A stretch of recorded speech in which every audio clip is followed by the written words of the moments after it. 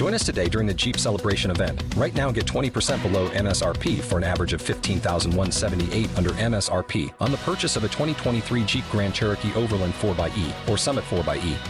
Not compatible with lease offers or with any other consumer incentive offers. $15,178 average based on 20% below average MSRP from all 2023 Grand Cherokee Overland 4xE and Summit 4xE models in dealer stock. Residency restrictions apply. Take retail delivery from dealer stock by 4/1. Jeep is a registered trademark.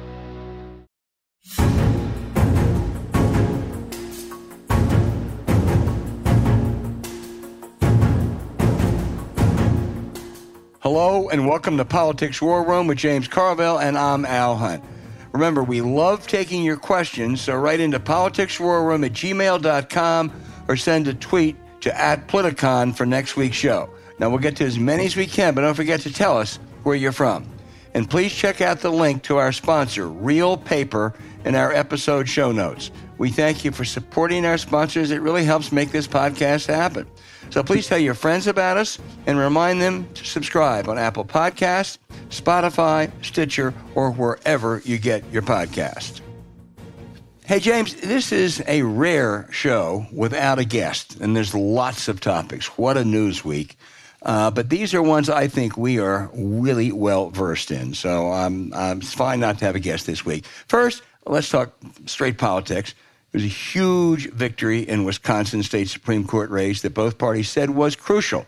Progressive Janet Prosadowicz won a landslide, double-digit victory. Wasn't just a victory, it was a huge victory. Gave Democrats a majority on that high court for the first time in 15 years, and they have the opportunity now to undo some right-wing measures on gerrymandering, an evenly divided state. The Republicans have over 60% of the state legislators, 6 of 8 members of Congress. The Republicans and the Republican majority in the state Supreme Court had acted really anti-voting measures, doing away with drop boxes and the like, and they can undo, this state Supreme Court with a 4-2 majority could undo a lot of that. But my biggest takeaway is abortion. It is as big an issue, maybe bigger, as it was last year. There was a clear-cut difference between those candidates, an issue of repealing a 19th century law outlawing abortion, and I think it's quite clear where voters are, as they were in Kansas. And I'll just say one more thing. It offset a huge setback in the North Carolina Supreme Court last year, allowing Republicans to take control. National Democrats pay attention to these state Supreme Court races. And finally, our great guest, Ben Winkler, the party chair, he should be out celebrating. It's an extraordinary victory for him, but I'm sure he's back organizing and preparing for the next elections.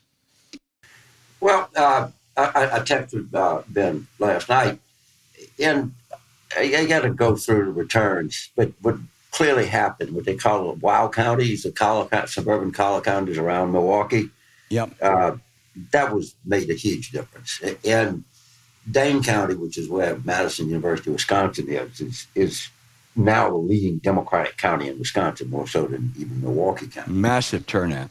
And yes, in the Republican, the abortion issue is showing no signs of lessening at all. You don't win races in Wisconsin by 10 points. I mean, that's understand, that's a state where it's plus or minus 35,000 votes.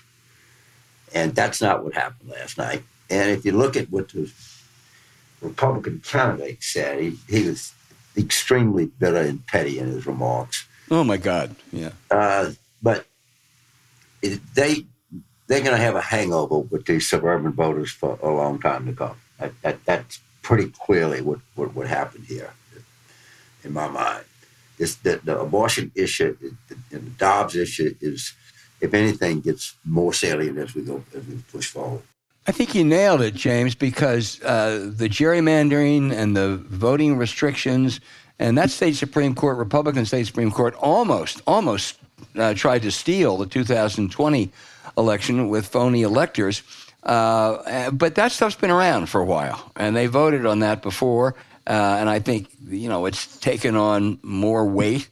But to win by, I think, 11 points over 200,000 votes, I think a big chunk of that was the very clear difference on abortion. Yes. You look at where the increases came, it even buttresses that case even more. This has to be digested, but this might be bigger than we think. I mean, people will comb through it, and what preliminary looks like did not happen, but I'll reserve judgment on this, is that the Trump indictment, there was some thought crossed my mind too. I wonder if this is going to affect turnout in these kind of more northern Wisconsin, western Wisconsin, some of these, rural, deep red counties, and it doesn't appear right now that it had that big of an effect. James, I did the same thing, and like you, this is certainly not definitive, but just looking at the turnout, it looks like it had almost no effect. Right. I mean, I couldn't see either in those heavily Republican. I just checked a couple, so I don't want to exaggerate here, but I didn't see any great increase in turnout over the last state Supreme Court race. And then you mentioned the WOW counties, the suburban counties, and a county that Ben Wickler's always talked about, South County, which is a swing county. I don't know. I think she won that, she won that by double digits. So the preliminary evidence is that Trump had no effect. Yeah, and that this kind of, it's an interesting piece of information. Let's put it there, okay? And not try to exaggerate or downplay it anymore. But the issue is still there. He'd been indicted. It was all over the news. If there was going to be a sort of rally around the flag thing here, it might have manifested itself. But this was not a encouraging election for people that thought that there would be a big turnout backlash to Trump's indictment. No. There's not much evidence of that. No, I agree. Congratulations to Justice Prosadowicz and to Ben Wickler, the best party chair maybe in the country. Another election in Chicago, very, very close.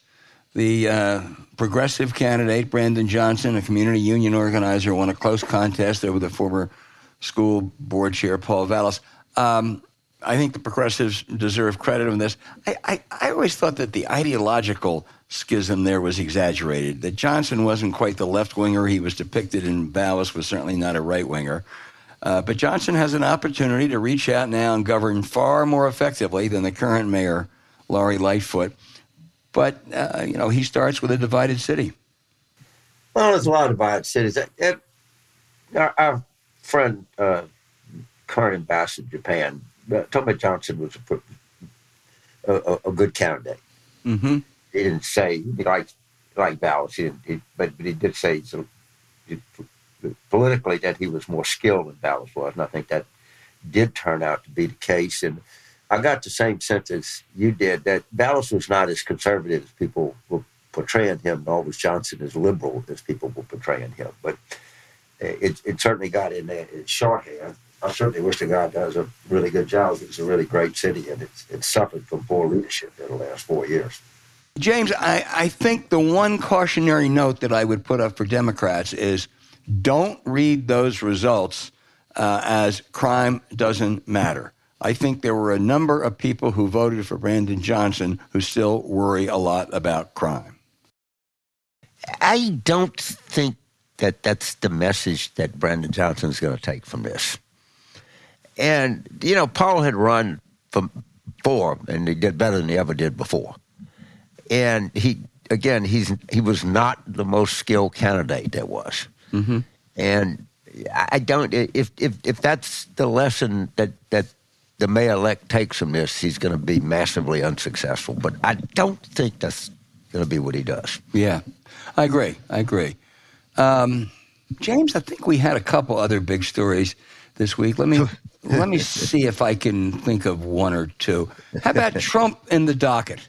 In addition to ex-president, we can add criminal defendant. Your take? Well, my take is this, and one of my ongoing critiques with the center or the center-left commentators is they're always looking for something to show their independence. And this is an interesting fault line here. And, you know, a lot of people who I really like, John Chait, Paul Begala, I mean, more than really like, on Paul's term. There is a persistent thing is, this is, you know, it's kind of weak case, you know, but they really need to be bringing this. And there are other people who are extremely knowledgeable and said this is a very strong case. There was an op-ed in the Times today that this is the 30th case they've brought on this kind of falsifying records thing. And I don't know what to believe. Is this a kind of weak, you know, chicken shit case that, you know, you don't bring, or the underlying facts of this substantial and merit a vigorous prosecution? But I do know that it has always been this way, that there are people, the center left just loves to, you know, the most prominent was Hillary's email story where they had a collective conniption. Turned out there wasn't anything there. So I don't know. I don't trust some of the commentary because I think it's just always looking to prove its independence or you know, its thought to itself. But I'm open to persuasion either way on this. Well, I don't think I'm going to be able to persuade you, and I want to stress that I am not a lawyer. I sort of split the difference. I don't think it's going to be easy to win a felony conviction on this case. If I had had a magic wand, I could have picked the first case to bring. It would not have been this one. But it's not a frivolous case either. First of all, the misdemeanor charge is a slam dunk case. I mean, they cooked the books. And the question is, can you prove that they did it with intent to commit another crime or a felony? You know, here's what we know. James, Trump paid off a porn star, had a porn star paid off about a sexual encounter, so she wouldn't talk about the 2016 presidential election. He had his friends at the National Enquirer buy a Playboy model story about the affair that she had with Trump, a catch and kill, so they could kill that story so it wouldn't come out before the election. They even paid off a doorman who was talking about another scandal so it wouldn't come out before the election. Now, it may be harder to prove that that was his intent. I have no doubt that it was. That's different than convincing a jury of that. And his chief witness, the chief witness for Alvin Bragg, the former fixer, Michael Cohen, you know, has a very unsavory past. So I think it's going to be a tough case, but it's not this is not a frivolous case by any means. One other point I'd make to keep in mind, everyone, oh my God, what's this going to do? Will Trump, you know, use this to his advantage? This case now is scheduled to be heard or to start on December 4. And by then, I think it is highly likely that Fulton County will likely bring a case against Trump. The illegal handling of classified material in Mar-a-Lago is likely to be brought, and maybe even the January 6th effort to overturn an election could be brought. This is going to be a bad year for Donald Trump. Well, the thing about these legal cases is they have a timetable. They're not coming back into court until December. The judges set a timetable. I'm going to give advice to Democrats. I can assure you, no one is going to take. All right, but I'm going to put it out anyway. Because everybody, and you're going to have how many panels of a law professor, a former prosecutor, a criminal defense lawyer that you're going to see? 1,000 of them. Mm-hmm. And while this is sitting there stewing, the Democrats say, you know, let's talk about some real issues right now in the interim as we're waiting for all of these other shoes to drop or events to happen. Why don't the Republicans submit a budget? Now, they promised they would. They talked about it. They've been in office now over 90 days, and we don't even have a schedule as to what the president has released his budget. We were told that it's dead on arrival. That's the yearly ritual, is the biennial ritual, whatever, that the president's budget is dead on arrival. I can't tell you the number of times I read that. But their budget is not dead on arrival. It hadn't arrived. So what are you going to do? And the Democrats on the House Budget Committee say, if you don't submit one by Labor Day, we're going to submit the budget for you that is going to keep all of your campaign promises. We're not going to cut Social Security. We're not going to cut Medicare. We're not going to cut defense. And we're going to balance the budget in 10 years. And let's see what that looks like. They can't do it. You have them in a place that they can't get out of.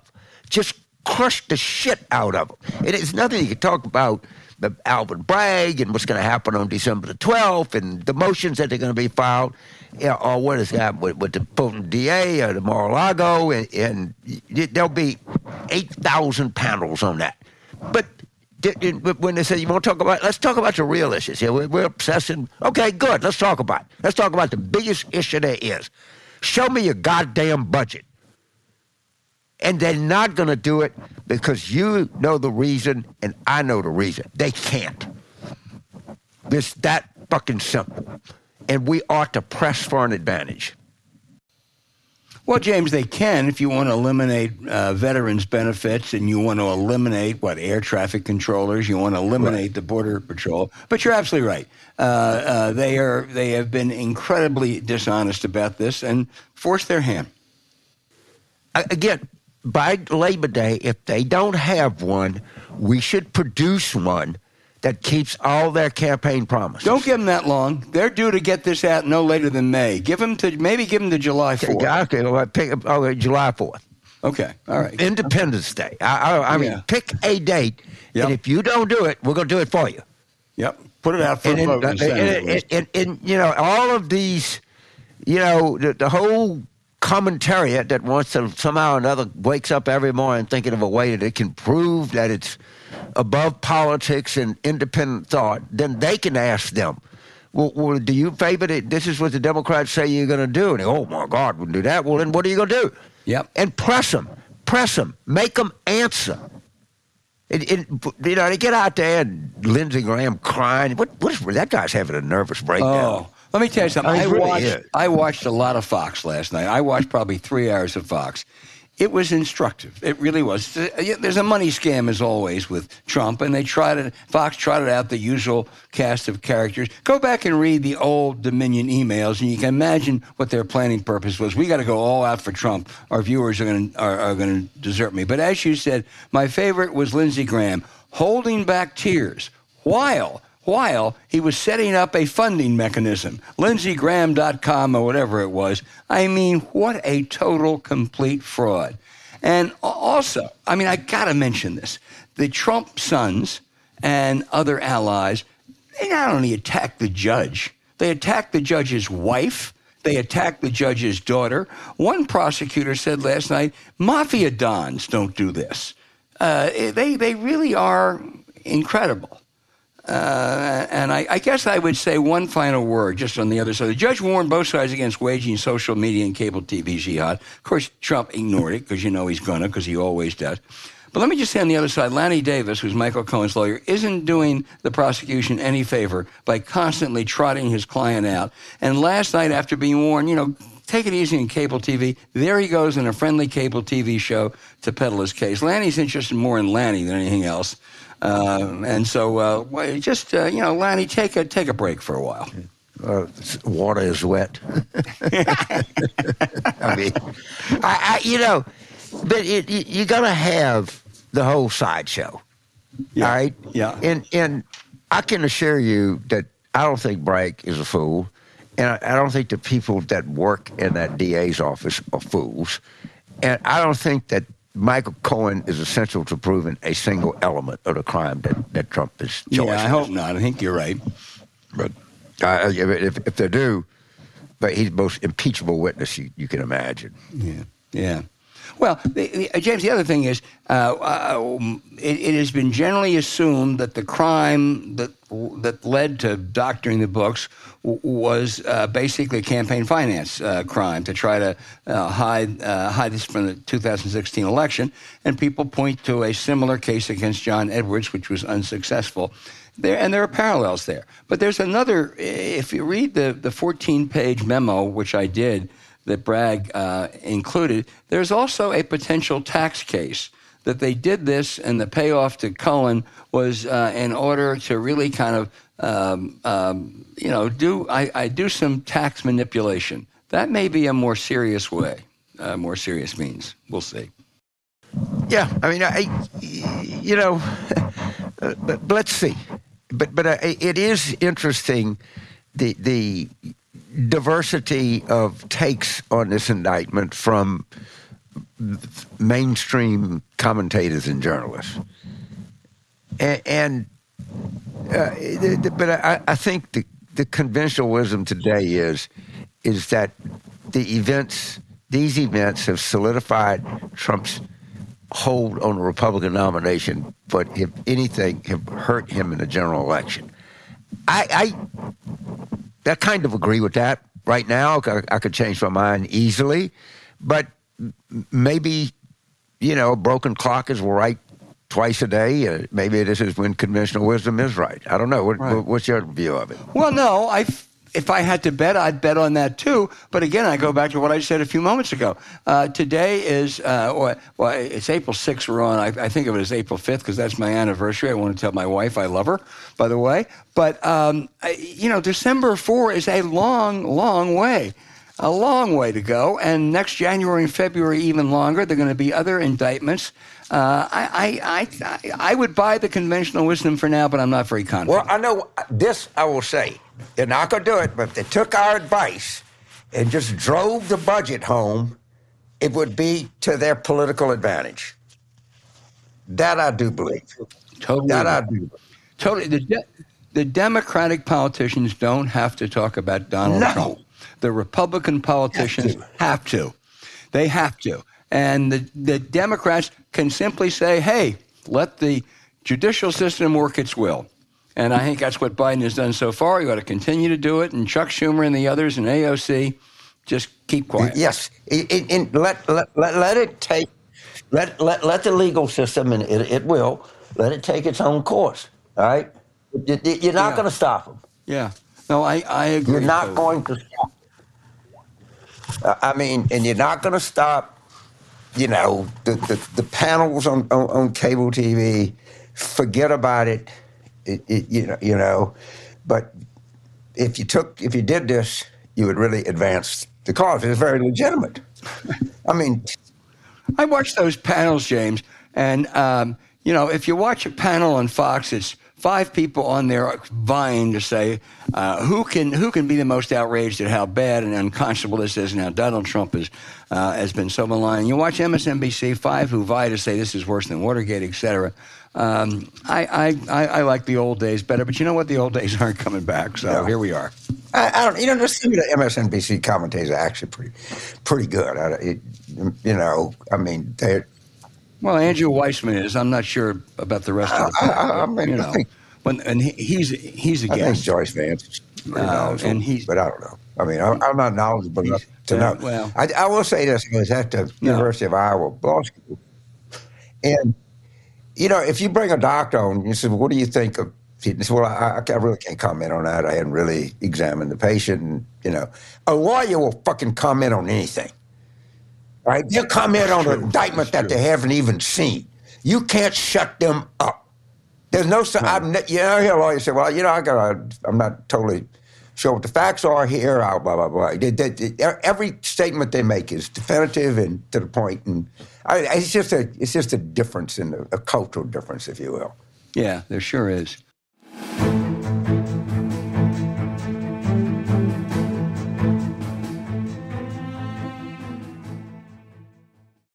Join us today during the Jeep Celebration event. Right now, get 20% below MSRP for an average of $15,178 under MSRP on the purchase of a 2023 Jeep Grand Cherokee Overland 4xE or Summit 4xE.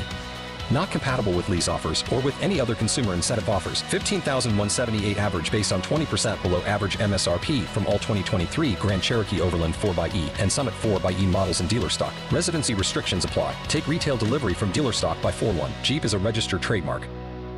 Waiting on a tax return? Hopefully it ends up in your hands. Fraudulent tax returns due to identity theft increased by 30% in 2023. If you're in a bind this tax season, LifeLock can help. Our U.S.-based restoration specialists are experts dedicated to helping solve your identity theft issues. And all LifeLock plans are backed by the $1 Million Protection Package. So we'll reimburse you up to the limits of your plan if you lose money due to identity theft. Help protect your information this tax season with LifeLock. Save up to 25% your first year at LifeLock.com/aware.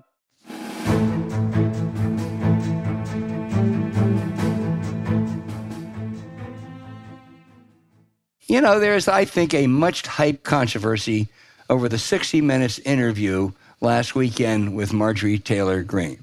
Two questions here, James. The first is, should they have given this time and attention to the right-wing hate monger, which she is? The answer, of course they should have. Reflecting the sorry state of the House Republican Conference, she is a player.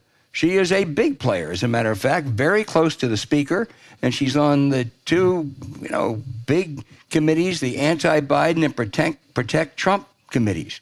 Also, as you've noted, the great Tim Russert interviewed David Duke, the Grand Dragon of the Ku Klux Klan, on Meet the Press, and 60 Minutes once interviewed Louis Farrakhan. So, of course, it was justified. The second question is, how was it done by one of America's best journalists, Leslie Stahl?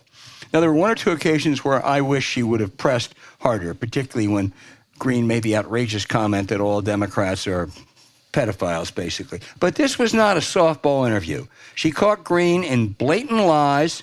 The Congresswoman denied she ever called the Parkland school killings a false flag, and Leslie put it up on the screen, her tweet saying precisely that. And the same was suggesting a bullet. She suggested once a bullet would work on Nancy Pelosi. She denied she said that. She was lying. That was put up on the screen.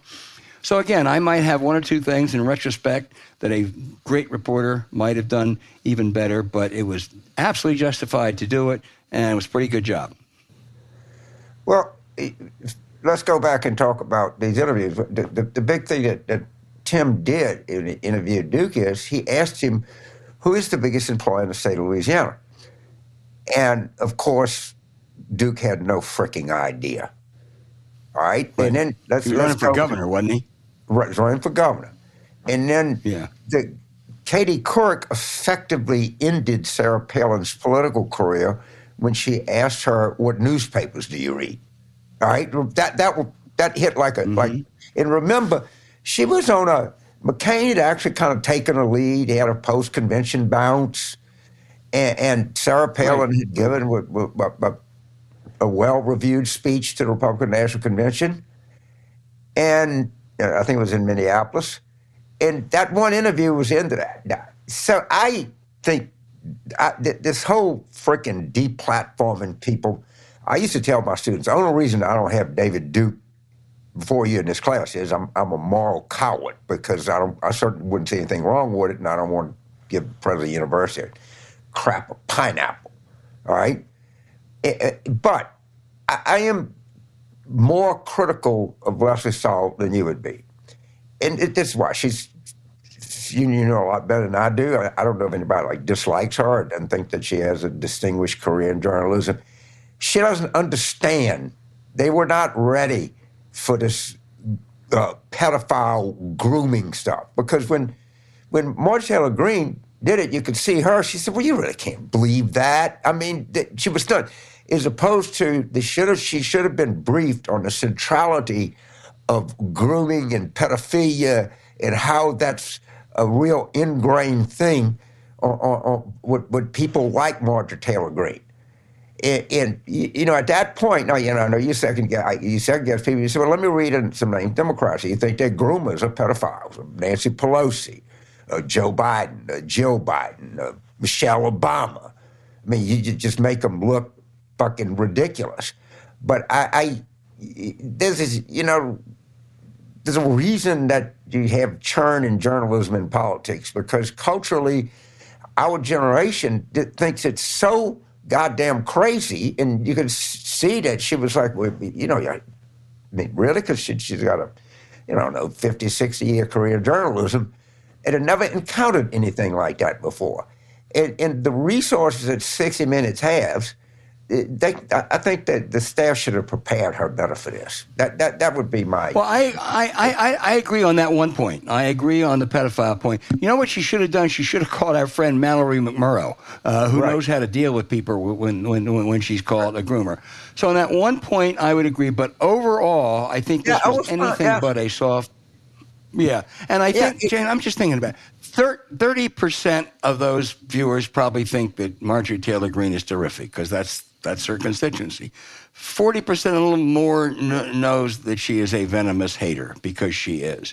But that 25%, if it was that, 15%, who was it? Well, let me see. I want to be on the fence. I'm not quite sure what I think. I think that 25% overwhelmingly would have said, hey, this woman's crazy. I mean, calling President Biden a pedophile, wish Leslie would have picked up more in it. But I don't think Marjorie Taylor Greene, if she wanted to help herself with that undecided group, I think she hurt herself. Yeah, I mean, again, it said 5.5 million. I thought that was a good number. I was wrong. That's the third lowest they've had. So I think the people at CBS, I mean, 60 Minutes, greatest brand name in journalism probably now. But I think given the crap they got combined with the low audience, they probably said, gee, I don't think we want to do this again, but I don't know that. But I think it's completely legitimate that she should have done it, totally legitimate. And she conducted a good interview with that one kind of glaring deficiency. Yeah. She caught her in lies. Whenever you catch, somebody on television and they're caught in blatant lies that are on the screen, that doesn't help that person usually. What we should highlight is if they ever tell the goddamn truth, that would be newsworthy. I mean, what he had Trump when he was president, these guys would track it. Daniel Dale or Glenn Kessler, I don't know. They did 23,000 lies. I always thought they should do a headline. Trump actually tells the truth about something. It's stunning. Oh, I don't know, James. I think that's reach. That's a reach. I'm trying to think of a good example of that. Hard. It's really hard. And it is. And the lying is become just part of the fabric of American politics. Yeah. And look, you can't.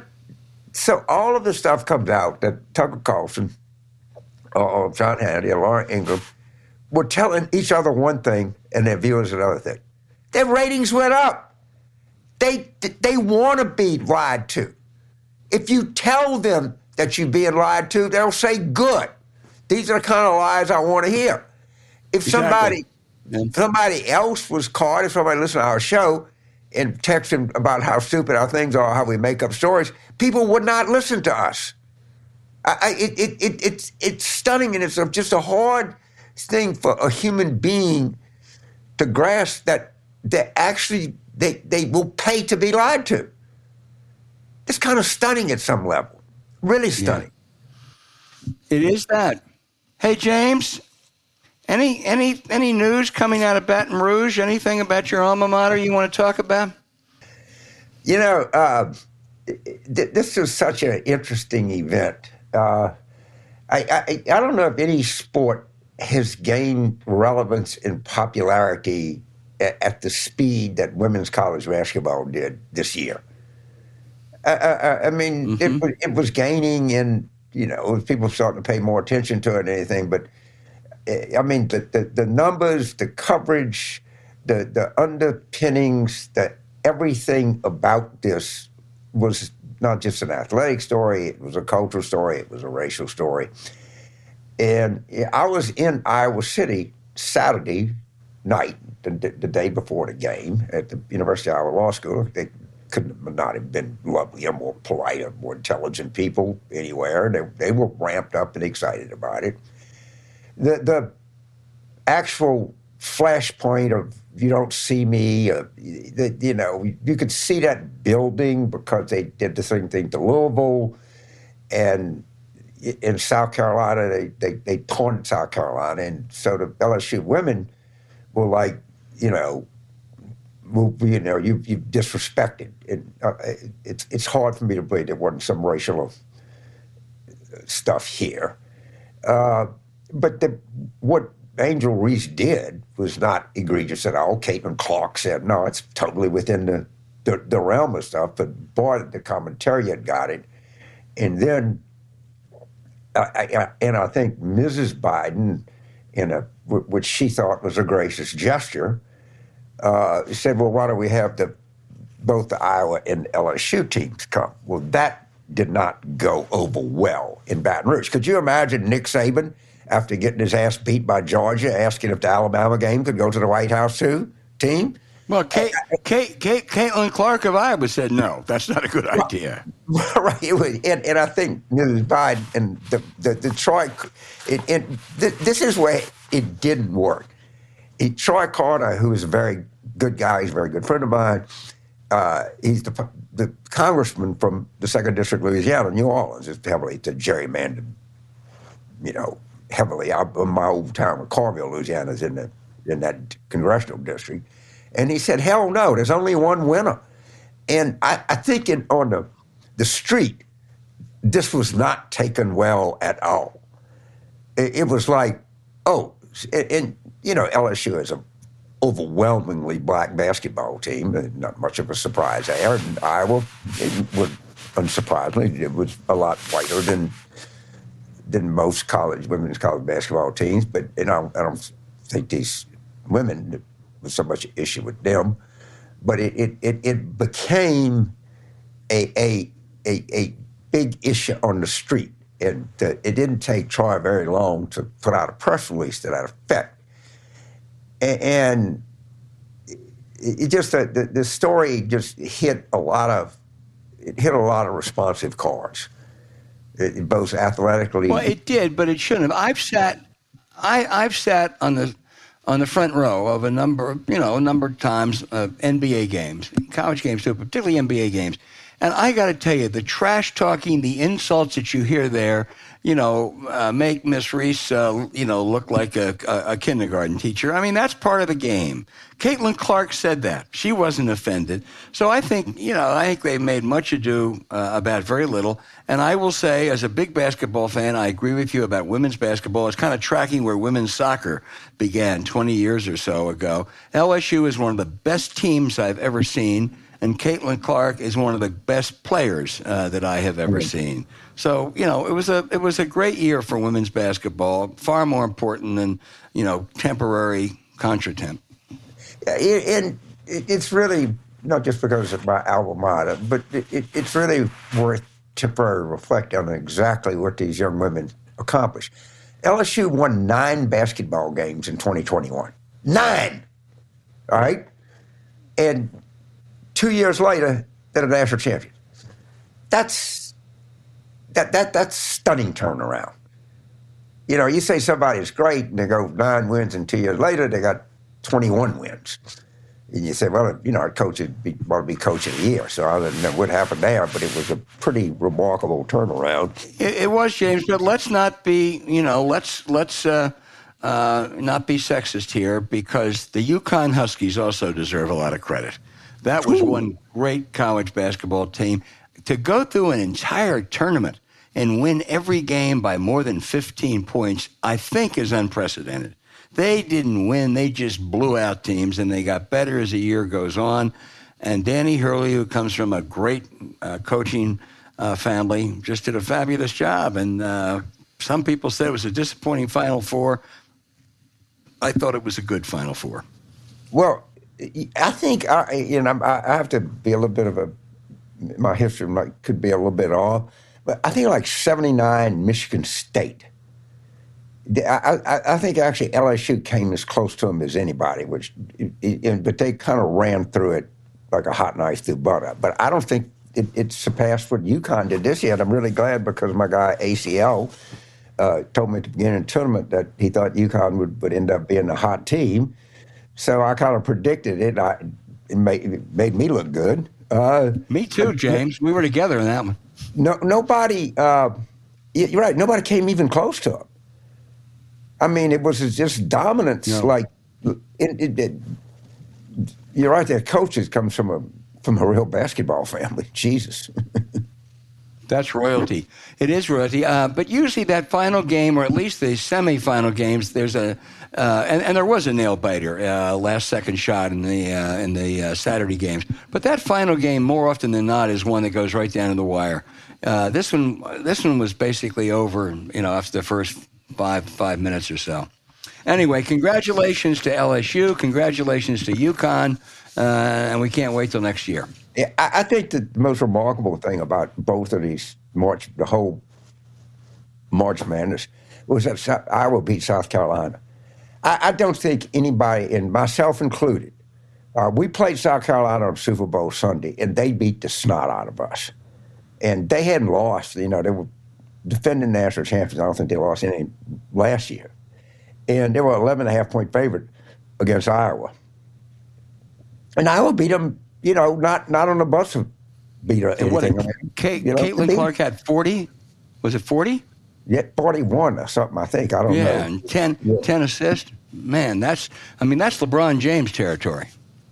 Yes, and it's one thing to do that against, I don't know, Penn State's basketball team. It's another thing to do it against South Carolina, who Grinnell, right? No, it is. I thought to be one of the best women's college basketball team in history. And yeah, I certainly thought so. And yep, the Iowa women deserve won the national championship in the semifinal game, but you sure make a mark in history. They did. They did. Okay.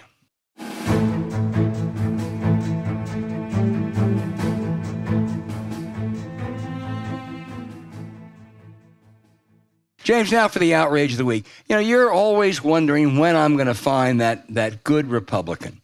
There are a few, but a lot less than yesteryear, when states like Tennessee produced some of the best. Howard Baker and Bill Brock in particular.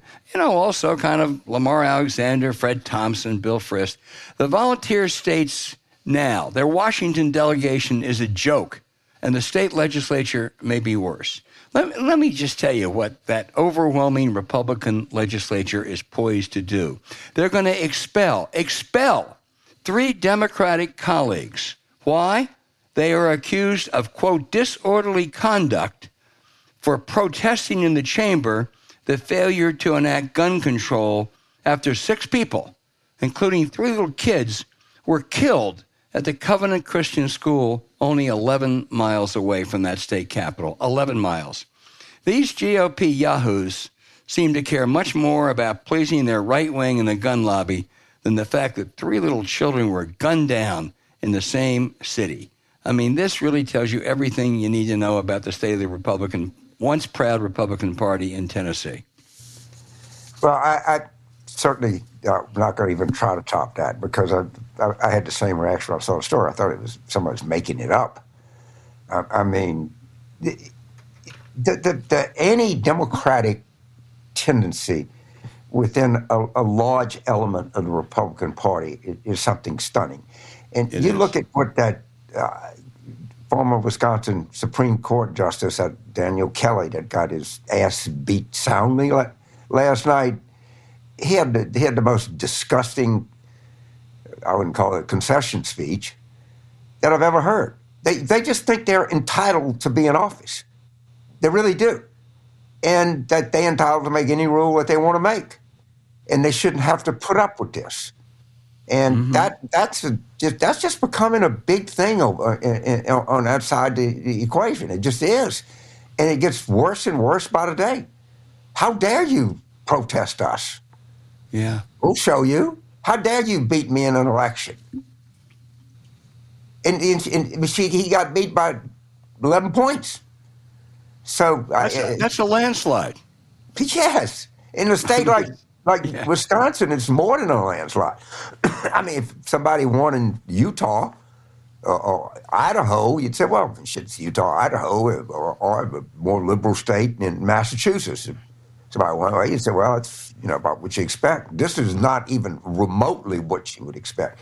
And I'm kind of anxious to talk to men a little bit, let the dust settle, and to see if there's anything to real take away with this. I know that the wild counties that we always talk about will came in way more Democratic than they traditionally do. Yep.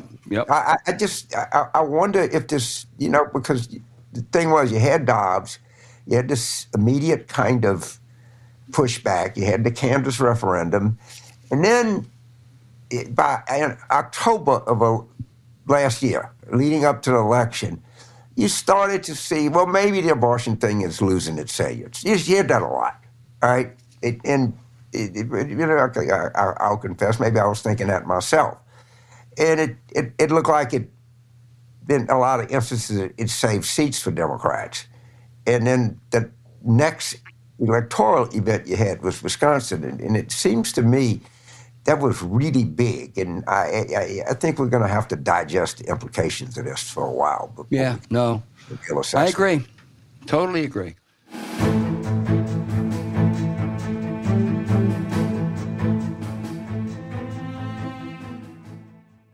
Now for the questions. James, we got a bunch of good questions this week. I have called out most of the ones about the Trump indictment and about the elections this week, because we covered that, but we got a lot more here. Kathy in St. Louis says, while she agrees we have to talk about Trump, we can't forget to talk about how red states are becoming literally undemocratic in our so-called democracy. The list is long and pervasive in everyday life. Horrific gun legislation, lack of abortion rights, and now defunding libraries. Is 2024 politics going to be local? Oh, wow. Where do I start? I think I saw in Louisiana they're taking books out to libraries. I've never heard anybody, I'm pretty sure the same thing is true in Missouri. The problem that Louisiana has is not too many books. Right. And, you know, we got to go back to using imagery. You know, talk about book burning. And one of my favorite movie scenes is in Field of Dreams, when Amy Madigan, Kevin Costner's wife, they had that kind of town hall school board meeting. She called that woman a Nazi cow. And just call it book burning. I mean, because that's something that people understand.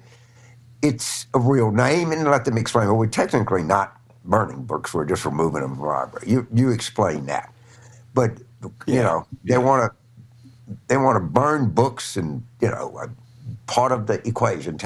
Make decisions for women. You know, boom, boom, boom. Just hit them, and plus they can't submit a budget. How do you? What's the budget? What's the library budget that the Congress is going to submit? Let's see. No, I know. Hey, you know, Kathy, one of my favorites, this is such a good question, is in one of the instruction materials sent out by in Florida was about Rosa Parks, you know, the great woman who refused to sit back in the colored section and launch the Montgomery bus boycott. But they decided in that they had to take out any reference to race. Rosa Parks, and there's no reference to race? No, I mean, really, this is what we're into. Now, they later said, well, it was a mistake, but that's what they're really doing in places like that. I know you'll remember this. One of the really internal laughs that Clinton people had during the whole brouhaha is, what are we going to tell the children? Oh, my God, what are you going to tell the children? Because the children don't know about sex. The children don't know about racism. Right. Okay?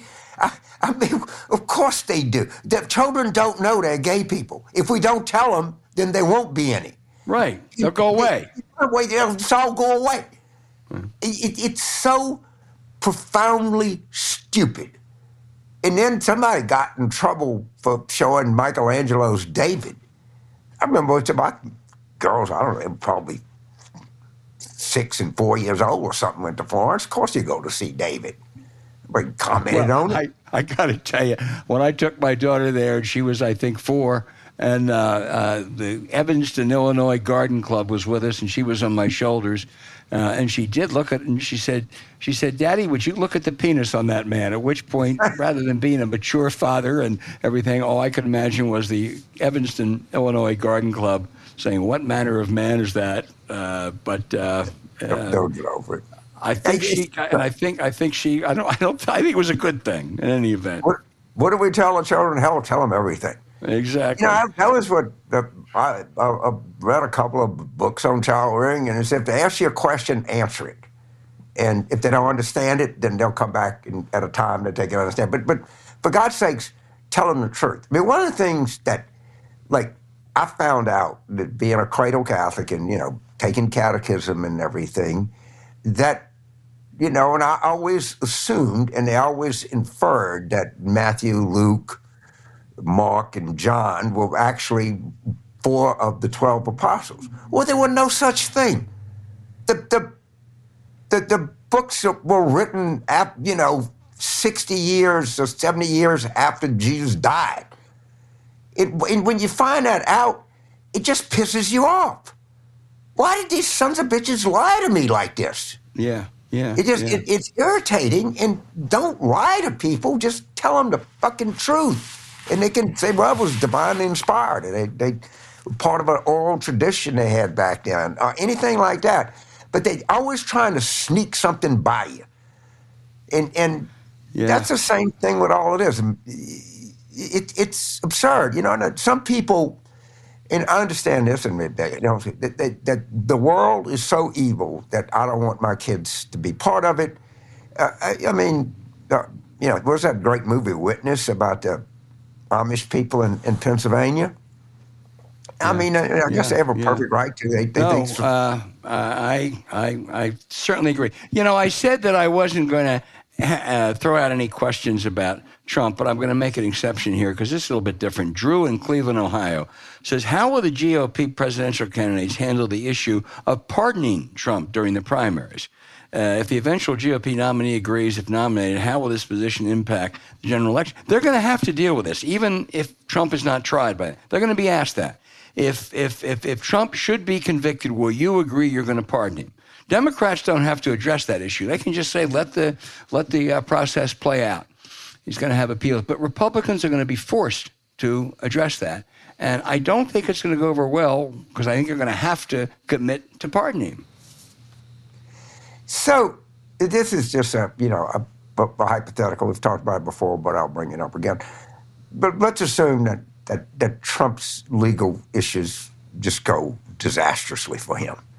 That the Fulton County DA and Jack Smith, and he's caught in every front. Right. So the White House counsel goes in to see the president and said, sorry, I've been having a backdoor channel to Trump's attorneys, and they want to know, are there any conditions which you would consider a pardon, and requesting that the Manhattan DA and the Fulton County DA, for the good of the country, suspend their investigations for now.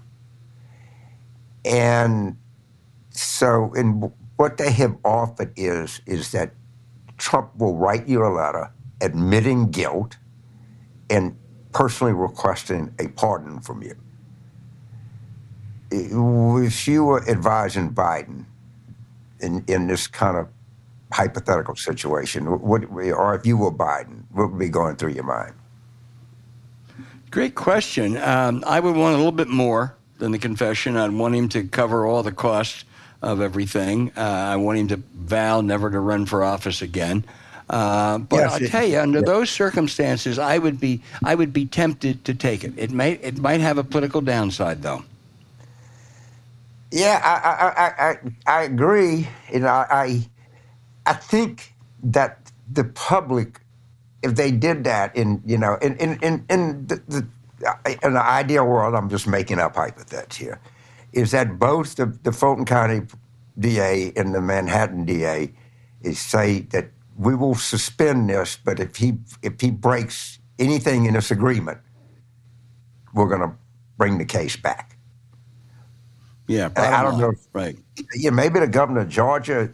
Could Brian Kemp, the governor of Georgia, have pardon power? And how much pressure is going to be if they do? That's something else. I haven't seen the answer to that. James, I don't know the answer to that, but I don't recall any. I'm trying to think of any time I remember a governor pardoning someone. There may well be lots of examples. I just don't know any off the top of my head. No, like when Haley Barbour pardoned all of the trustees that worked at the governor's mansion.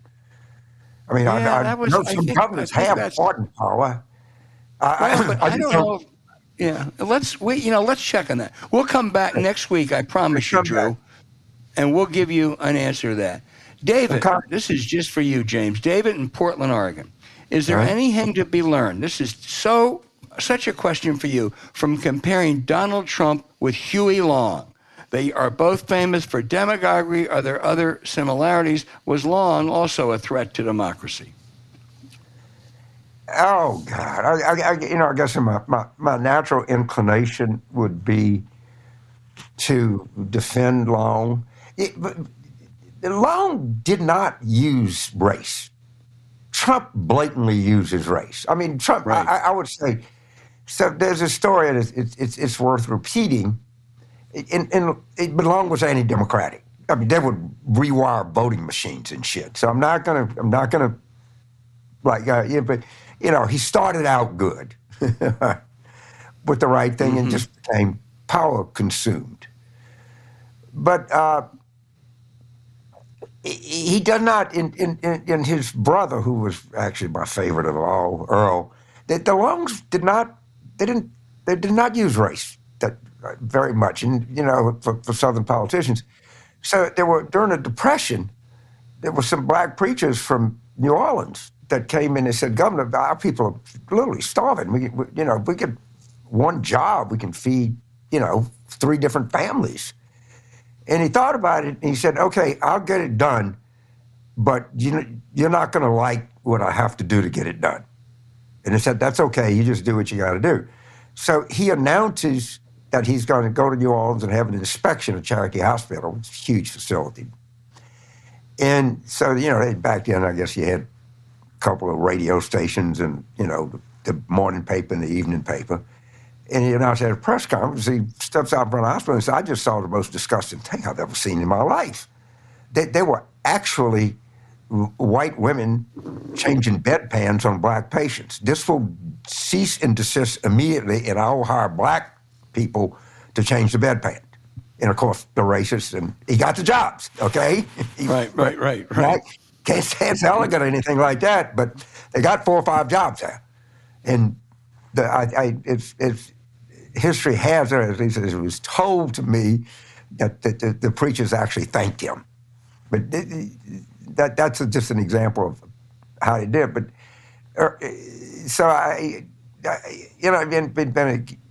don't know that Huey was. He was obviously could have win or lose all company. I mean, there was sufficient corruption there. There was certainly anti-democratic tendencies, but he didn't use race. Now, that Franklin Roosevelt was a little bit scared of Huey Long at one point. And it was in the middle of the Depression. It was a lot of different circumstances, but I can't tell you that Huey did not have anti-democratic impulses, because he did. Yeah. Next, Barb in Mount Airy, Maryland.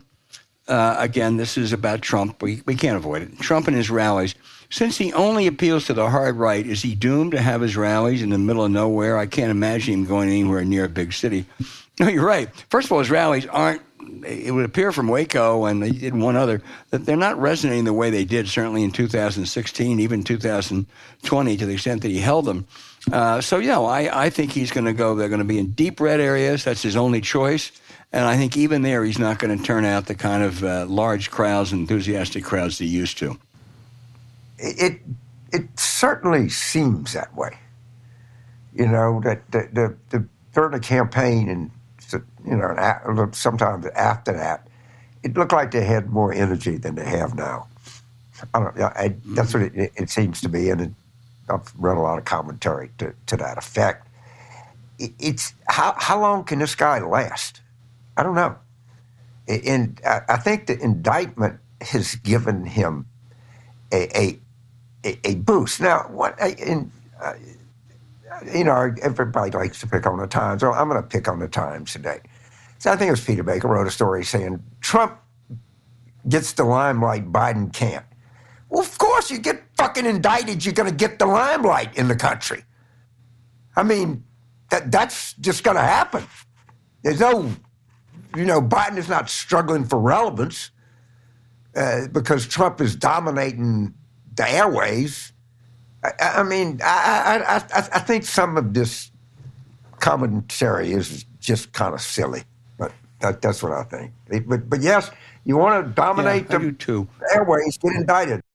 Suzanne in San Diego, California. Can you insiders, I guess that's us, explain what's really going on with no labels? How worried should we be that they're recognized by Arizona and Colorado as a political party? Where does the money go? Who really is no labels? Are they Republicans in sheep's clothing? Should Democrats be worried about them in 2004? And James, I want to come right back to that. She goes on to say, P.S. Al, you are an icon. No, that's my wife, Suzanne, that's the icon. And James, as a marketing and political junkie, I've been a big fan since going back to see War Room in the theater when it first came out. Thank you both for the fantastic podcast. Yay, Suzanne. Now tell her about No Labels, James. Oh, I'm going to try to control myself and be measured here. It is, at its root, an evil organization. And, of course, it's all about money. And, of course, the only effect that they could, if they were successful, which is doubtful, and I give a lot of credit to Paul Begala, who really was kind of one of the first people to blow the whistle on this. He was, yeah. So, it's by Mark Penn, who is the presidential strategist for the Hillary Clinton campaign in 2008. In December of 2007, Mark Penn was adamant that California was a winner-take-all primary. I've had that. That's true. I've had it confirmed on multiple occasions. And there's another organization that you would think is kind of occupying the same thing called Third Way. Third Way has been remarkably good on this.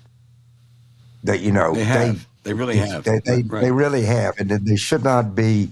They obviously are a legitimate group, and they raise money, and they try different things to do things. And I think in some way they might have a little naive view of the world, but it's the worst thing I can say about them. The No Labels people are just there to help Trump and help the Republicans. That's it. And I don't know. The question is good. We need these kinds of questions. People need to discuss this because it sounds like good on the surface. You can see where it sounds appealing to somebody. Well, we don't believe in labels. We got to think of a different way to do things. We're being across our partisanship. Their goal is to get Trump elected again. Right. If they were serious, if you're serious about a third party, independent party, whatever, start at the grassroots level. If you're going to start at the top, at the presidential level, you know what? You're in it to make money. It's a scam.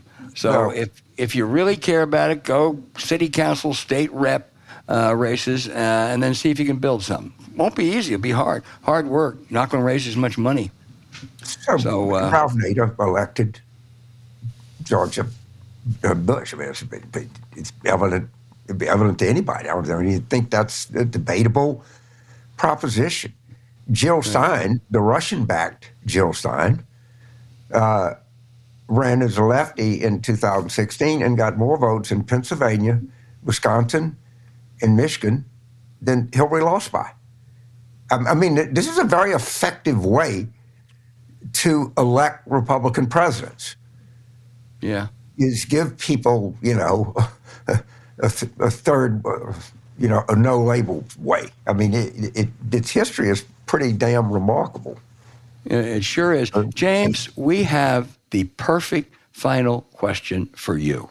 Eton, this is going to be a tough one, James Carville. Eton in Manhattan, New York, not Kansas, says to you, James, if you could run any presidential campaign for anyone in history, excluding Bill Clinton, who would it be and why? Oh, God. Is that good or what? I guess I would say Franklin Roosevelt, because not that he would listen to me, but I could listen to him. And the more that you read about this guy, like the smarter and meaner and tougher that he comes across. So if I could just be in the same room with Franklin Roosevelt, I think I'd probably take that. Meaner and tougher and charming and delightful at the same time. Yeah. God, can you all out there imagine a campaign with James Carville running FDR? God, I would pay it. I'd turn back the clock, the time clock, and pay admission for that. Okay. Keep those questions coming in. We love to hear from you. Some we didn't get to next week. This week, we'll try to get to next week. Thank you.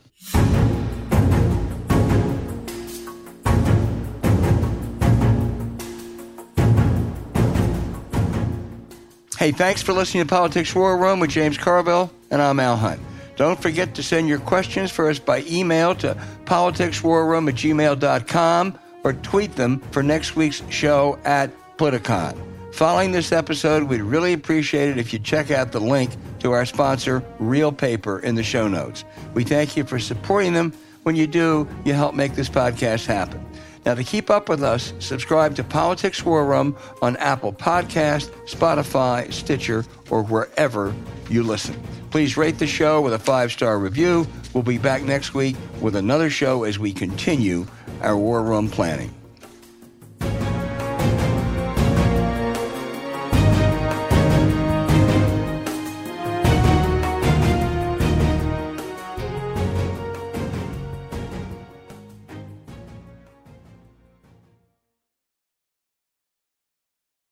Waiting on a tax return? Hopefully it ends up in your hands. Fraudulent tax returns due to identity theft increased by 30% in 2023. If you're in a bind this tax season, LifeLock can help.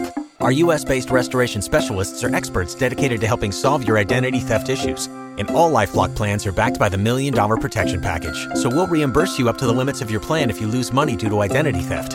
Help protect your information this tax season with LifeLock. Save up to 25% your first year at LifeLock.com/aware. Without the ones like you, who work tirelessly to keep things running, everything would suddenly stop. Hospitals, factories, schools, and power plants, they all depend on you. No matter the weather, emergency, or time of day, you're the ones who get it done. At Grainger, we're here for you with professional-grade industrial supplies. Count on real-time product availability and fast delivery. Call, click Grainger.com, or just stop by. Grainger, for the ones who get it done. For the ones who work hard to ensure their crew can always go the extra mile, and the ones who get in early so everyone can go home on time, there's Grainger, offering professional-grade supplies backed by product experts so you can quickly and easily find what you need. Plus, you can count on access to a committed team ready to go the extra mile for you.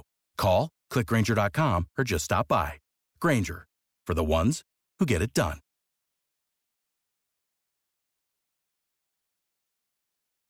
Without the ones like you, who work tirelessly to keep things running, everything would suddenly stop. Hospitals, factories, schools, and power plants, they all depend on you. No matter the weather, emergency, or time of day, you're the ones who get it done. At Grainger, we're here for you with professional-grade industrial supplies. Count on real-time product availability and fast delivery. Call, click Grainger.com, or just stop by. Grainger, for the ones who get it done.